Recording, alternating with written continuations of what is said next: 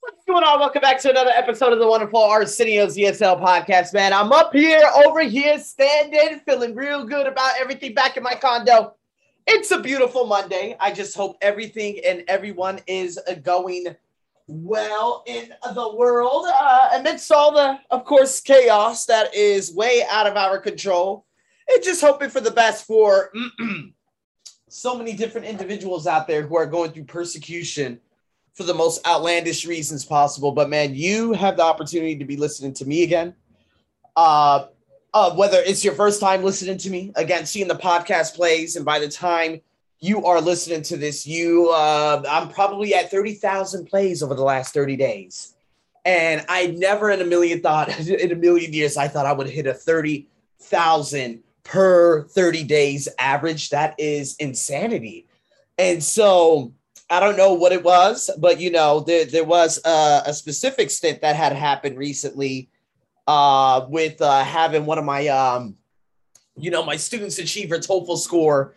And then she ended up sharing my information in a Telegram group full of a lot of dentists. And then I got a bunch of follows. And I'm guessing a lot of those people ended up listening to my podcast. And now everything has turned up the way it has. So again, just want to be absolutely grateful and just share that gratitude towards everyone. And with that being said, let's get on with it. So here we go. Let's talk about raising finance today. So people, when we talk about raising finance, it's a slippery slope, meaning in America, a lot of people search for these bullshit ass angel investors, these assholes in Silicon Valley, right? To invest in their ideas, but yet they give them all the equity and everything. Now, the thing is, when you're fully invested, but you're looking from it from a money center, and it's always about startup, money, startup, money. I'm just like, you know what? If you start with money and end with money, it's going to be a short-term victory. It's got to be about impact. It's got to be about helping individuals around the world. Like, there's got to be a greater cause than just you. Right. And so when I look at my foundation, for example, I was teaching a girl, but again, out here in Thailand, students, man, they're so up and down. But I was teaching this girl who was part of an NGO helping the communities that are just in complete isolation, and how Thai people look down on some of these communities, such as the Thai people. We're talking about the indigenous communities on the borders and stuff like that, who do not get adequate anything. And they're just shunned away from society and frowned upon in society, just as, of course, me living out here in Thailand, being a little bit on the brown side, being shunned away from society from 2013, even up to today, seeing the older individuals, of course, of the older mindsets, give me those disgusting looks that they do, but they're actually giving themselves those looks. Anyways, that's another discussion for another day. But when we look at this and how she gets money, she and her NGO was funded by IKEA. Her NGO was funded by other American companies. So there are different ways that they could raise funds, and people who raise funds for their foundation to hurry up and help with education and people who are in need. That's absolutely like 1,000%. Love it. With my foundation, it's not so much about raising funds, because, again, I want to have a way where people have a QR for their funds. And when their funds are actually used, I want them to get an email or a text message directly sent to them saying, hey, your money has been used and it was used to buy this specific thing, right? Rather than just giving, money to these NGOs and then they go out like pencils of promise and they spend it on fucking gala conventions, which is so sick. But nonetheless, when you're raising funds, small companies, do you believe that small companies should borrow money? Because even though that the risk may be very high, again, if you start a business on a loan, you're going to lose. That's all there is to it. Restaurant business is one of the hardest businesses because honestly, the profitability is next to nothing unless you really know what you're doing, right? There are a lot of people who said, during the first COVID wave about 2 years ago, they were like, well, a good restaurant has probably just 3 weeks of cash on hand and that's it. And I'm like, what? 3 weeks? That means you can't even survive for a month with the money that you make in terms of profits? Oh my God, there's got to be something big. And that's what, me going to my favorite restaurant with one of my friends out here in Thailand. It's called Pinocchio Italian restaurant in Mung Thong. And when I go there, I always think like, how much you guys profit? Anytime, the last couple of times I had gone there was no one there during a Friday night, on the evening, just us. And although our bill turns out to about $33 to $35, still, I'm like, dude, but how much did you profit for the day? And what about your overhead? Although it's in a house, which is really good because they actually live there, is the profitability still high? So again, people, with that being said, should you borrow money? Well, borrow money means, okay, are you going to pay it back? Okay, number one. Number two, you got to be very careful with interest. So out here in Thailand, desperate people take desperate measures, right? They do desperate things. And a lot of news has come when people end up falling like into a crisis with money. They hurry up to go to these fake loan sharks. And these loan sharks are like, okay, well, the interest is 2% per day. What? Holy shit, you're up 60%. There's no way that you're going to be able to pay that back. They start threatening you with their life, your life, a lot of different things. So again, this is how the most popular Netflix series in the world, Squid Game, started out, with this guy running from loan sharks who he had owed money to. You better take your lumps, take your hits. And if you don't have money, you better figure out a way and get creative, because the moment you're in overhead and you're minus, forget about it. You're going to be in a world of hate. And I know that might not be good advice for a lot of people out there saying, oh, but I needed this. But yeah. And to be honest with you, how are you going to get money to pay that one off? If you're at zero right now, at least there's a way to go up. But when you're way in over your head and you're 1,000 USD under, and people are looking for, their money back, you're in trouble. So it's better to be at zero than better to be at negative 100, 1,000, 10,000, 100,000 in whatever currency you have. So in saying that, I got another question. Only very large companies should float on the stock exchange. It's a good question. Again, stock exchange, I'm not too familiar with it. I'm not exactly sure, obviously how it works and whatnot. But, if you look at Grab, as a matter of fact, they posted a 1 billion in one quarter, if I'm not mistaken, or one financial year calendar loss. Stocks plummeted 40%. And I'm just like, yes, well, the thing is, stocks are up and down. So if you're a company and you go public, man, you better be careful. Number C, or letter C, financial decisions should be based on market decisions, not the size of the company. Oh, man, I don't know. You know what? Okay, I'm going to read that one more time. Financial decisions should be based on market decisions, not the size of the company. So I probably wouldn't agree with that based on the company that I'm actually getting ready to finish up. Thank God. Oh my God. Listen, when you try teaching people who don't even want to learn, and then oh my God, it is so, bleh. With this Phuket trip coming up, and I do believe that this podcast is going to be debuting right before my Phuket trip. By the time I come back, that March 30th, if I'm not mistaken, is going to be the last day I train there. Give them the certificates, do whatever I have planned that day. And when it hits 3 p.m.,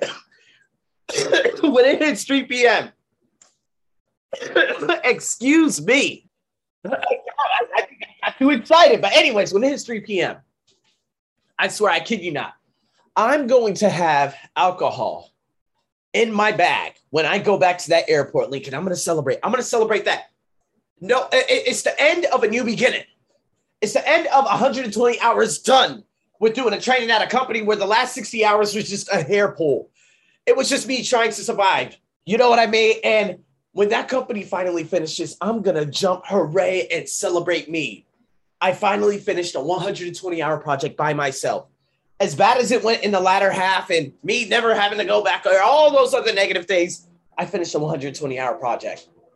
And from now on, I'm never going to have another 120-hour project with any company. It's going to be short and concise. We're talking 30, no more than 50. Because when it's that long and you end up having a problem probably around the 70-hour, 80-hour, and the communication completely falls and people end up being assholes, you're stuck doing that. And so I'm so grateful because, man, this is the turning point. This is the end. Going in there, just banging out these last X amount of hours that I have, 24 hours total. Oh my God. And then right after that, celebrate like hell. But let's focus on this company. Now, they don't care about market conditions. They don't care about COVID conditions. They care about, hey, supply and demand. Is it really working right now? No. They had 800 people as of November, and now they're up to 1,000. It becomes increasingly difficult. The demand of different things and furniture and all that stuff. There are a lot of other things that they have to do on a routine basis, and it's very, very difficult. So if we look at, them saying, okay, well, we're going to financial decisions are going to be made on the market conditions. If that was the case, everybody would fail because of COVID, right? It's all about the size of the company or maybe on the demand. I believe financial situations should be met on the demand. Right. And so I was listening to Brendan Burchard the other day, and he was like, you know what? You need to be unique and don't dive into markets where the demand is like there are just too many people. So I was thinking about doing like IELTS. And then I realized that my IELTS podcast from 2020 and stuff like that, I don't want to dive into that market because it's too saturated with too many fake IELTS folks like on YouTube and stuff like that. It's too much of a vast market. And I'd be getting into a market that just really it's too saturated with too many people. That's why I did TOEFL, because I am the number one TOEFL, right? TOEIC, there aren't that many TOEIC, channels, different things out there. Here in Thailand, yes, but Thailand is not my market, right? And so financial situations need to be based on the demand.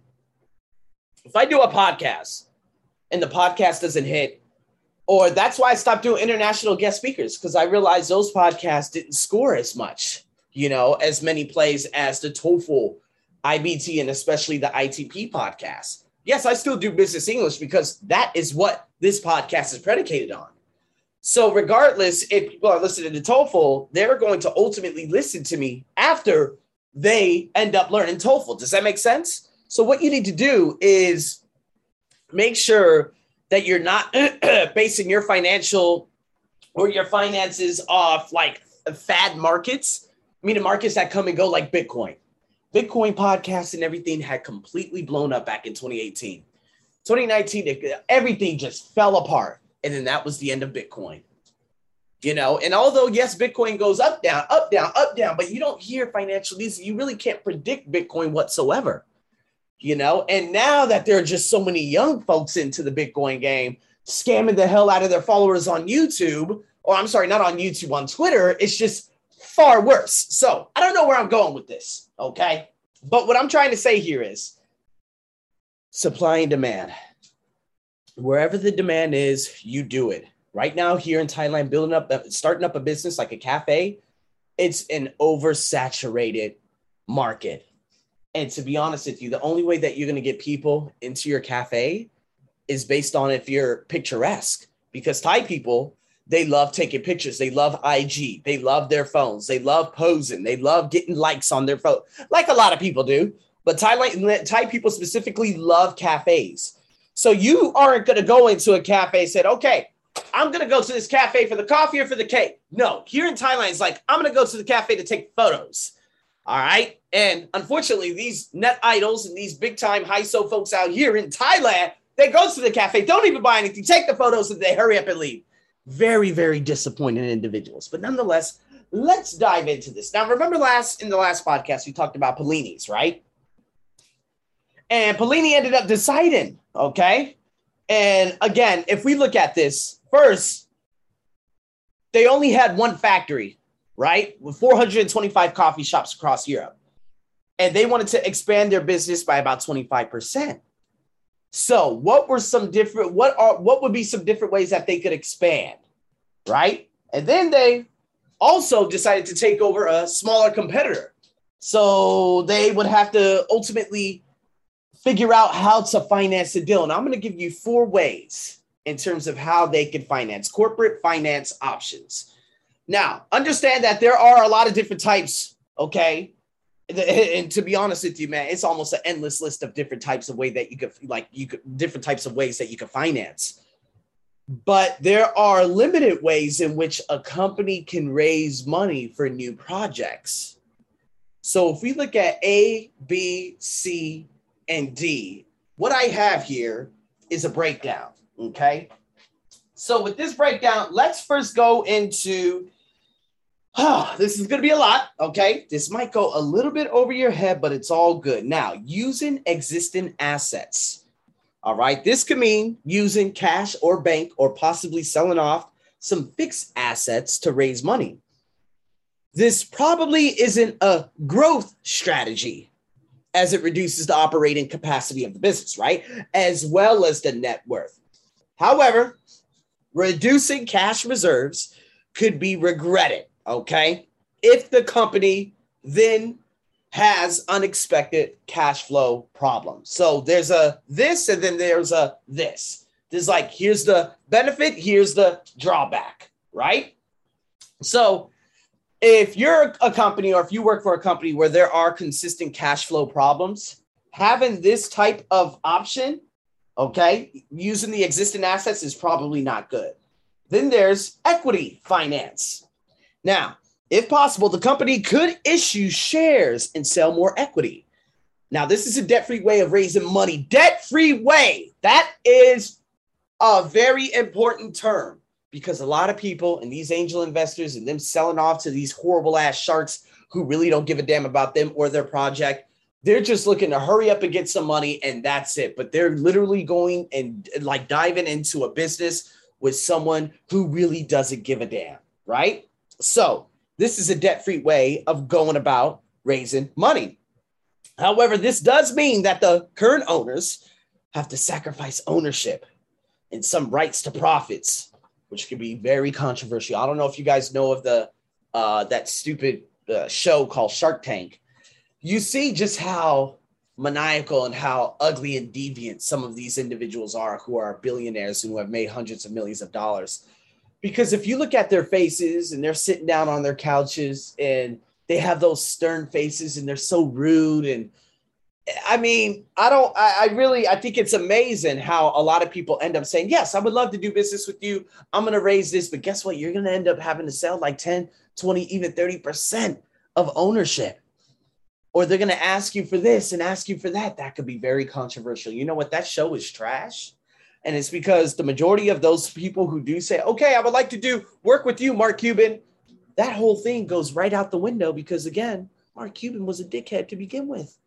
So you got to be very careful. Like I said, people have to be in alignment with the dream. And the thing is, a lot of people are not about that. They're more about their own profits. So C, you got operating profits.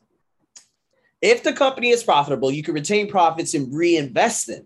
Now, this is the best way to grow, okay, because it doesn't require debt or the loss of any assets and especially ownership.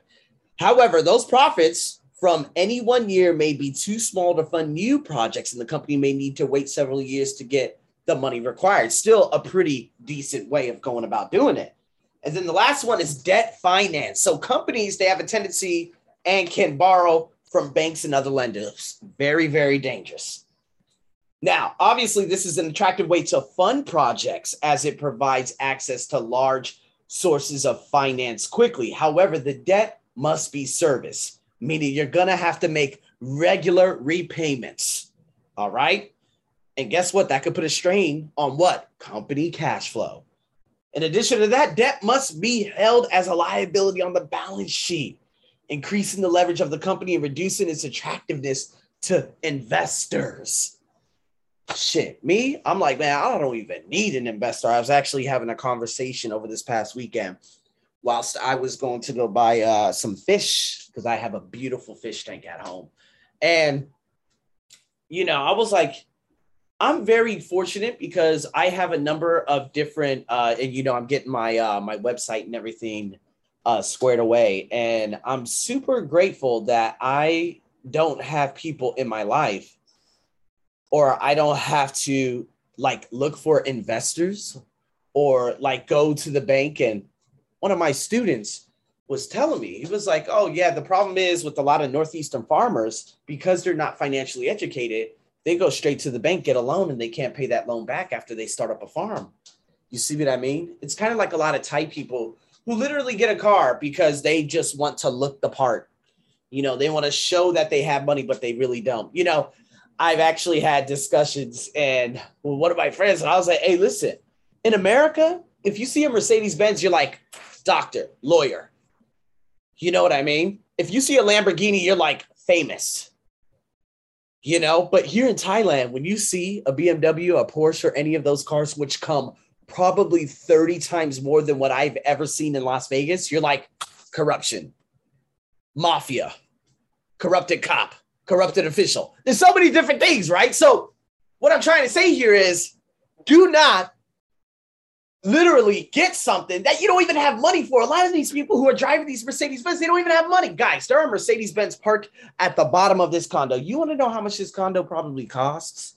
Oh my God. This condo that I live in, I believe that it costs maybe, oh my God, probably about 3-4 million, if I'm not mistaken. It could be slightly more.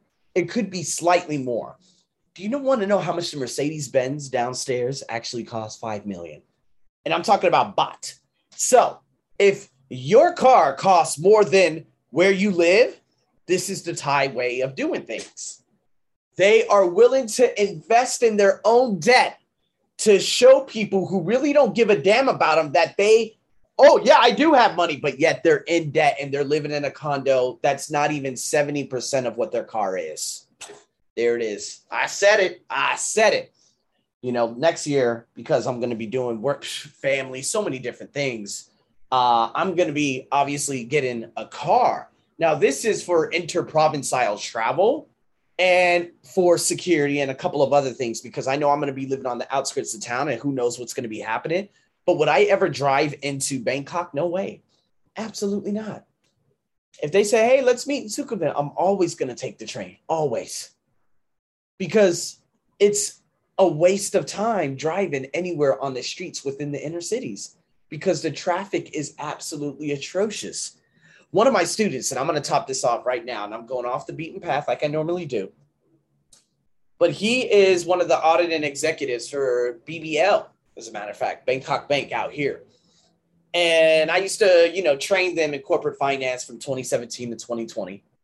And he lives actually right up the street from me at a place called Phai Chai. Phai Chai ended up opening an MRT station that was very convenient for him to get into the bank to his job area.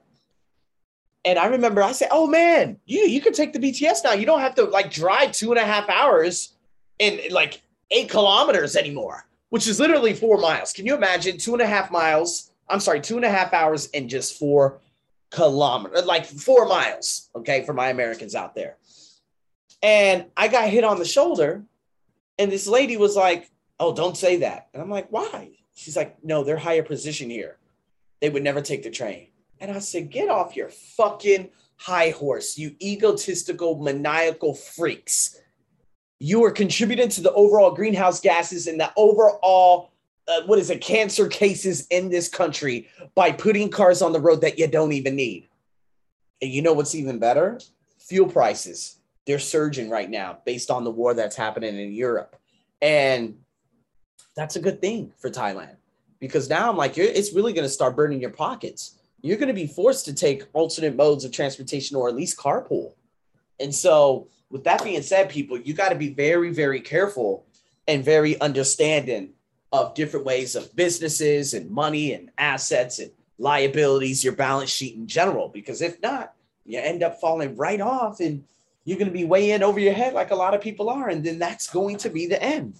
So in the next wonderful podcast, we're going to be listening to Polini's management, discussing different sources of finance. And then we're going to go from there. So with that being said, guys, thank you so much for tuning in to another Corporate Finance Podcast. I'm your host as always, over and out.